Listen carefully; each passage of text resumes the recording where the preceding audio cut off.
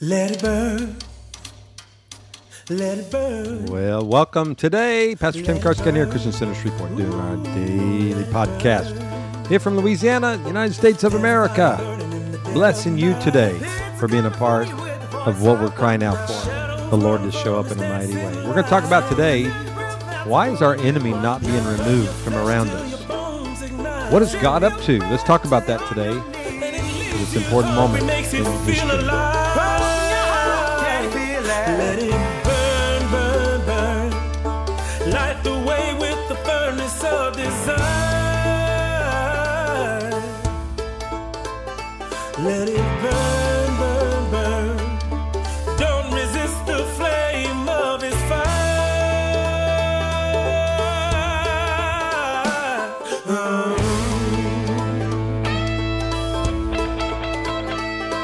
Well, the Lord's coming down in the roaring blaze. Sparks are gonna catch like the world on fire. He's looking for the place where the devil plays. Mad as hell, can you hear his cry? He'll burn until no Well, we got to burn for the Lord, don't we, in this hour? So glad you're with us again today. I pray you're having a good day as always. That's my desire for everybody, to be in a good place with the Lord, burning with Him and for Him. Well, it's Wednesday. It's the 30th day of November. We're almost out of here, moving into the next month. On the Gregorian calendar, we're already in the 9th month of the biblical calendar. We've been talking about this as a month of what's in you is going to come out of you. I know that was meant to be a good word, and it is. But I also want to believe that anything that's not of Him would come out of us as well. There's always a harvest of both the wheat and the tares when a harvest comes.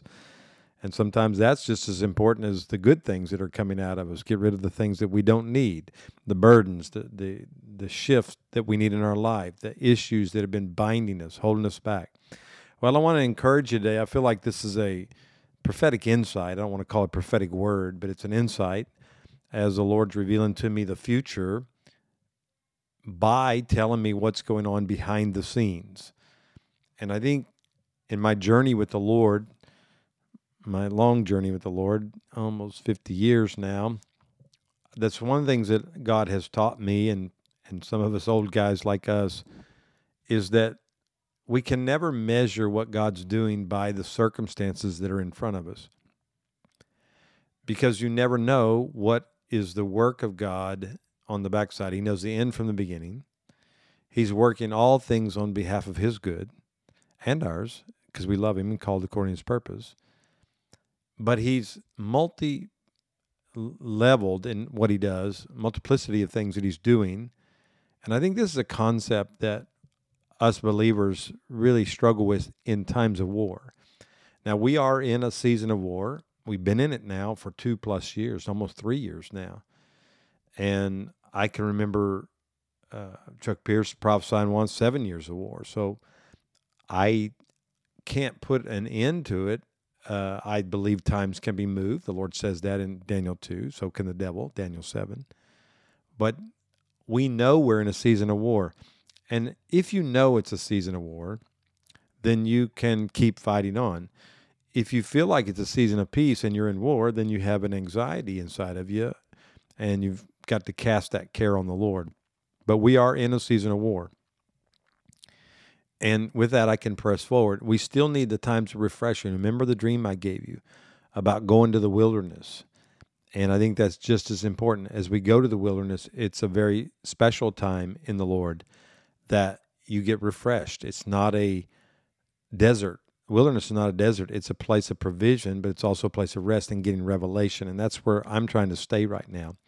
Chuck Pierce had a quick little word about worshiping in this season over our enemies. So it's 50 seconds. Let me play this, and I'm going to build on it on the backside of this. Just listen to this portion. This morning the Lord says something to me. He said, you are entering a time of determined worship. You must choose what you worship. In this time, I will be imparting to you my anointing for the days ahead. So be determined to worship. Make a choice to worship. Take your opportunity to worship. For by worshiping me, your eyes will be open to everything around you, and you will see your enemies, and from your desire for me, you will have desire over your enemies. Now that last portion is the most important part. As we worship in him, we will overcome our enemies. And that is a critical thing that we have to do. I remember years ago, my first trip to India, and we were working with some missionaries there, some people on the ground, some apostolic ministries. And we had a minister that was working in northern India, and he had been trying to translate a Bible for a group of people there called the Bhojpuri people, 60 million, who did not have a Bible in their own language.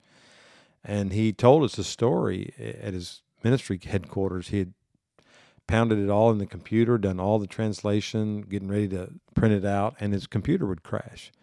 It happened to him like 2 or 3 times. He'd lose the whole thing and had to basically start over from, re-entering everything again.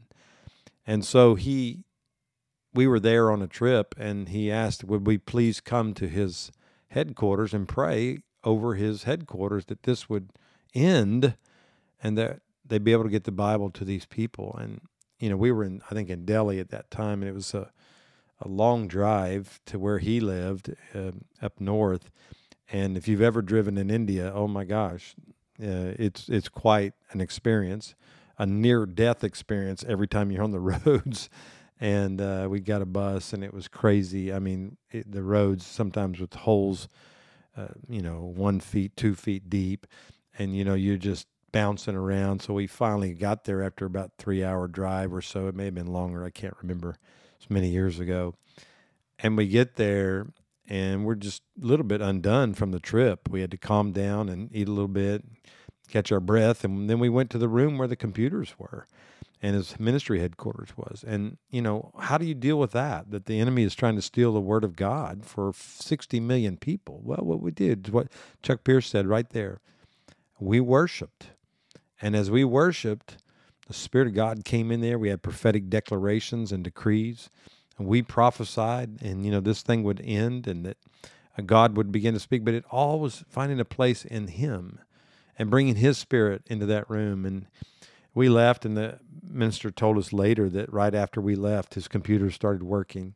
He eventually printed the Bible, and 60 million people now have the availability of a Bible in their own language. And we're not taking any credit for that. When you worship the Lord, his Spirit, his angelic realm comes and fights with you. So that when we have this enemy around us and we're wondering why the Lord doesn't just remove them, I think that's the big question I think we're all having right now, especially with all the government overreach that we're having, where the enemy seems to have its access to those in authority over us who are determining our freedom and our joy and our happiness by their decisions. And almost dictatorial in most nations now, even in my own nation, where the law is irrelevant. We have our president and the president prior to him made public confessions, not Trump, but I'm talking about Obama before him, who made public confessions that they would make decisions knowing that it probably was against the Constitution, but they'd let the courts decide that. And this was the type of thing, and we're thinking, Lord, why do you allow the enemy to have reign like that, and the injustice and the illegalities of the things that they are doing? And that's where knowing God and his ways is so critical, because you got to see what God's doing on the backside. Again, God is trying to refine his church, his people, who we must understand when we have evil leaders most of the time, almost all the time, it's because of the issue or the status or the condition of the ecclesia. And when you read the story of Israel wanting a king, but if you remember that story where it was Eli's sons who were the head of the house of God, and they were evil. And the people moved from that to wanting a king. And obviously, there were still idolatry and other issues in the land, but this is what happens when the church isn't who it's supposed to be. It opens the door for the enemy, number one, but then two, the Lord is going to respond by allowing the enemy to stay until the house gets in order. And I think you have to understand that. And I gave the passage not long ago to you guys out of Judges chapter 2 when God had commissioned Joshua and Israel to cleanse the land, remove it, every enemy that was in the land, and they didn't. And there's multiple reasons why they didn't. But then the Lord, his anger burned against them because the nation had transgressed the covenant, which he commanded the fathers, and had not listened to his voice. But then he said, I will no longer drive them out before them, any of the nations which Joshua left when he died. Okay, now how would you like to have that prophetic word? Because that is a prophetic word. It is being prophesied in the book. It's like you're praying, God, remove my enemy, and God said, no, I'm not going to do it. And you're like, whoa, whoa, whoa, whoa. Is that your nature, the Lord? And the answer is absolutely it's his nature. Because he's dealing with us before he even deals with the enemy, right? He judges his house first. We know that. And so God is trying to get his house in order, because if you remove an enemy without a changed heart, you're doomed to repeat the same mistakes. So the backside of God, of leaving the enemy around us, is to keep the tension on us to make sure that we keep dealing with our stuff. Is that love? Absolutely, that's love, because he disciplines those he loves. And part of the discipline, the fire that comes, is from him. Do you understand that? And that's the story here of what he tells them. And we know the rest of the story here. He said, I did this. I'm not going to drive them out in order to test Israel by them, whether they will keep the way of the Lord to walk in it as their fathers did or not. So the Lord allowed those nations to remain, not driving them out quickly, and he did not give them into the hand of Joshua. So it's a test. So when the enemy is there and he is not being driven out of your life, out of your nation's life, it's because a test has come to God's people to see if we'll keep his ways and walk as we were told by our fathers, Malachi 4, right? That our spiritual fathers had taught us, the hearts of the children return to the fathers. And in that, then we'll start seeing breakthrough, and we'll see our enemy being removed from amongst. And I'm here to tell you today prophetically, I can say this as a prophetic insight, that is why the Lord has clearly spoken to me and others like me, that's why the enemy is remaining. And it's not that God wants them there, but he's using it. Jesus had to have Judas. There had to be an enemy in his camp in order to make sure that he went to the cross. You know, I think he would have done it, but that's his call. And then, of course, he goes on there in the passage about how he was going to train the next generation to war, the next young people. So one of the things the Lord spoke to me right now is why in America especially, our enemies are not being driven out. We're still having to have people rule over us that are not righteous, is because he's teaching the next generation how to fight. Think about that principle. Now think about the passage in Isaiah 54. We quote it all the time, 17. No weapon formed against us will prosper, and every tongue that accuses you in judgment you will condemn. This is the heritage of the servants of the Lord, and their vindication is from me, declares the Lord. And we just prophesy. I've done that many times. Because why? I want my enemy dealt with. That's what I want. But let's not forget the context of that scripture. Because prior to that, the verse before, he says, behold, I myself have created the smith who blows the fire of coals and brings out a weapon for its work, and I have created the destroyer to ruin.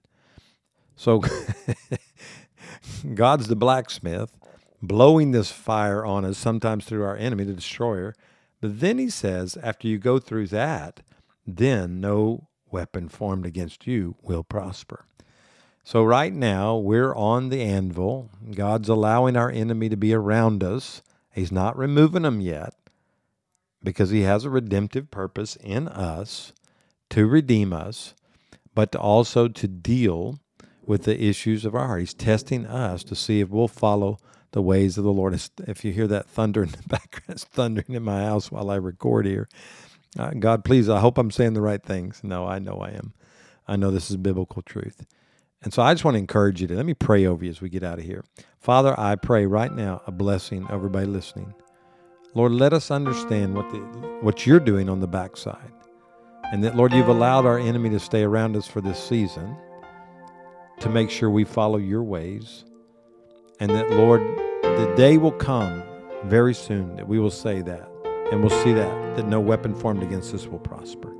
And we'll see the vindication that's from you as an inheritance for your children, those that are listening to this today. I speak life over them. And I say, Lord, we're going to let you do what you need to do so that we can be more like you in this hour. In the name of Jesus. Amen, amen. All right, see you tomorrow. Well, good day, everybody. So glad you're with us. Thanks for listening to our daily podcast. Don't forget to download our app on your devices, especially your phone. You can look on there. We have special messages that we think God is speaking prophetically right now. We also have replays. We have a prayer request spot for us. You can get connected that way. You can sow, and there's so much more. You can do the Bible reading with us. We try to make it as applicable to your life as possible. All right. We'll see you tomorrow. God bless you.